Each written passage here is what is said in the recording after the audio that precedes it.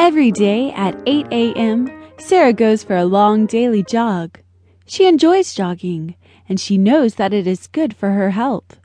Sara works at the city hospital as a cardiologist.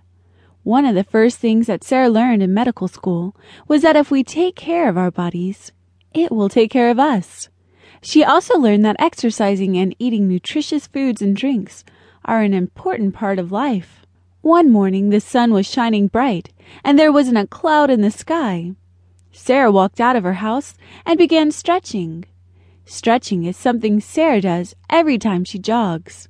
She knows that stretching is important because it loosens her muscles so that she doesn't get cramps. As she was stretching on her exercise mat on her front lawn, she saw her friend from church, Mr. Griffin. He was riding on a motorized